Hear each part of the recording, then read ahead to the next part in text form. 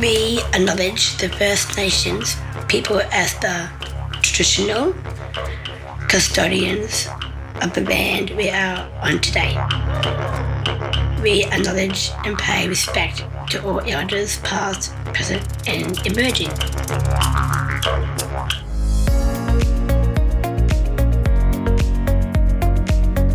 The Now in the Future podcast is an exciting way of sharing members' stories of opportunities, challenges, and provide support and expert advice for Down syndrome community.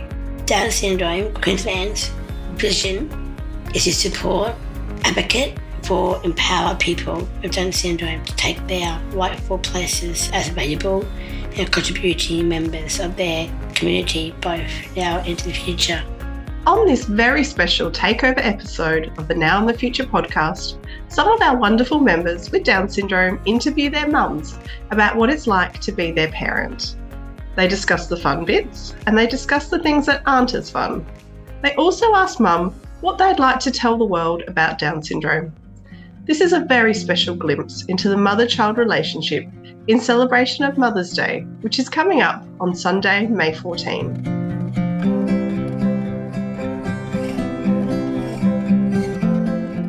Hello, my name is Owen Gibson. I am here with my mom, Catherine Gibson. We are going to talk about when someone was born to be Down syndrome. If you could go back and talk to yourself on the day I was born, what would you tell yourself? Well, hindsight is a wonderful thing, but I would try to live more in the moment, keep my brain steady, and stop jumping ahead years and years, and try not to be as worried with negative thoughts. And I embraced you from the minute you were born, but I would tell people everything usually works out, and to wait and enjoy everything as it progresses. And you were a beautiful baby. You were in a humidity crib for a wee while. And when the doctors came and told me I hadn't seen you because you were whisked away because I had to have a cesarean section. So when I did see you, I thought you were the most beautiful thing. And your big brother came in and he just loved you. And then they told us that you were Down syndrome. And even with your mom being a midwife, I was extremely shocked. And again, fear of the unknown. It's a bit like getting in the car and wanting to go to the shopping centre and shop at a certain shop. And when you get there, it's closed and you have to adjust. And we did. Funny moments. What has been the best part of having me as your child? Well, Owen, you have a wicked, warped sense of humour, and you always turn down days into really bright, happy days. You're always looking on the positive side of things. Even if you are you get on a bus and if somebody is looking at you, it doesn't bother you at all. Whereas it might bother me, and you'd say, everything's okay, Mum, we're all different. And that's the way you are. You just bring happiness to nearly everything. And you always pick up when Mum is sad, because Mum does get sad, doesn't she? And you help me to adjust and say, we'll get through. Sometimes I do. What have been some of the tricky parts of having me as your child? Well, being a child, I don't like to use the word disability, but I mean, that's what society uses. But I actually refer to you as a person of determination, because you certainly have determination.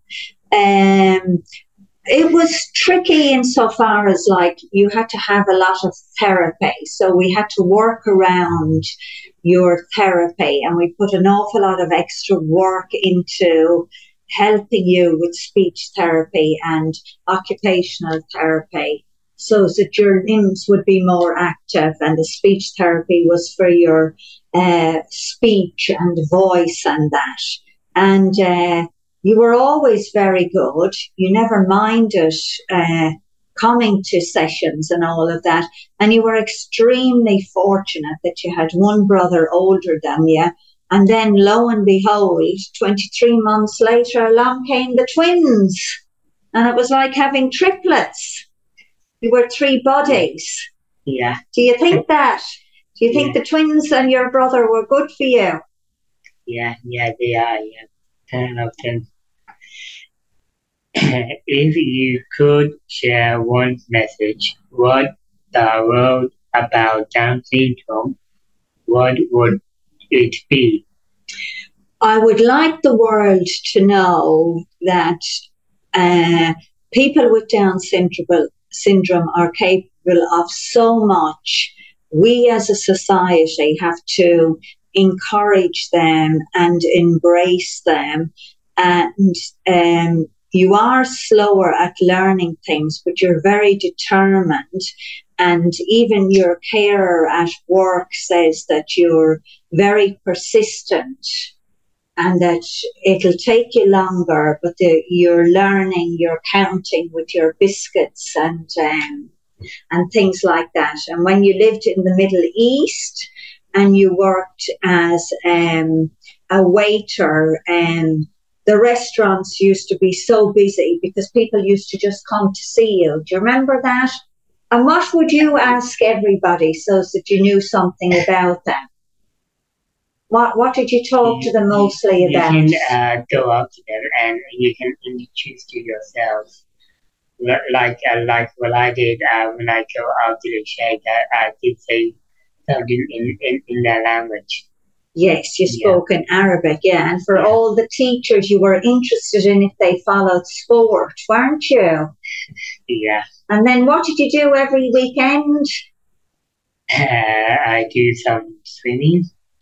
Yes, but you follow the sports so you could talk to the teachers. Yeah, I follow all the sports and I talk to all the teachers and also some of my friends also, yeah.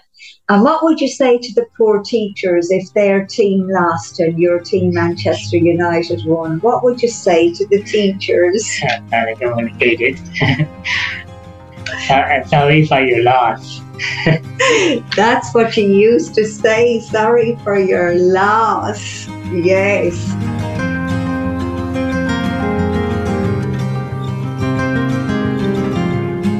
Hi, my name is Emily. I'm 27 and I live on Sussex Coast with my mum Deb. I love being with mum. She makes me laugh and make me happy. My mum is kind and brave. Mum taught me to cook and read. My mum is very good at music. I love laughing with my mum. If you could go back to the day I was born, what would you tell yourself? I was so scared on the day you were born because we didn't know that you were going to be born with Down syndrome. So it was a big shock and there was a lot that happened that day. So if I could go back to that day, the message I would tell myself is, you've got this. This is not a bad thing. She's going to be fine. And she's going to have the best life. So don't fret and don't feel sad. This ride is going to be great. What has been the best part of having me as your child? there's so many good things that I would count that have been fairly unique to having you as my child, darling. I think, I've got a huge list. I met so many people that I would never, ever have met just because of the different services that you've accessed over the course of your life. So there are people who have come into our lives to help you, who have then become really good friends and have stayed in our lives forever and ever. There have been your never-ending joy and sense of excitement about the little things in life just helps me remember that there's a reason to be happy every day. And I'm so grateful for that, because I don't think I would have learnt that without you. And then the last thing is that I would never have become a special ed teacher if I hadn't had you. And that's, like, I love my career. Gonna make me cry. Oh, I'm sorry, I'm making you cry. What have been some tricky parts of helping me as your child? I think some of the tricky things have been having to advocate for you. And what that means is that a lot of the time I have to step up and be a strong voice to help you get the things that you need that other people don't necessarily think of straight away. And I need to make sure that I'm being a strong mum for other young people with lots of different disabilities, so that those young people get opportunities as well, because the world is changing, and I think it's changing for the best. But the other things, like on a purely personal level, seeing you go through so many operations, that has been tricky. I think the scariest day of my life was the day that you had your heart surgery. So, yeah, there are going to be challenges that come along with having a child with a disability, or specifically with Down syndrome. But, the positives far outweigh the negatives. All righty, here we go, my darling. If you could share one message with the word about detection, what would it be? I think that my main message is that people with Down syndrome are not that different from people without Down syndrome. They possibly might need a little bit of extra time to learn things, but they want exactly the same things as someone without Down syndrome wants. They need the same human things as someone without Down syndrome wants, and they can do whatever they set their mind to it. Limiting Emily is not something that I would ever conceive as being possible, because she just exceeds expectations constantly.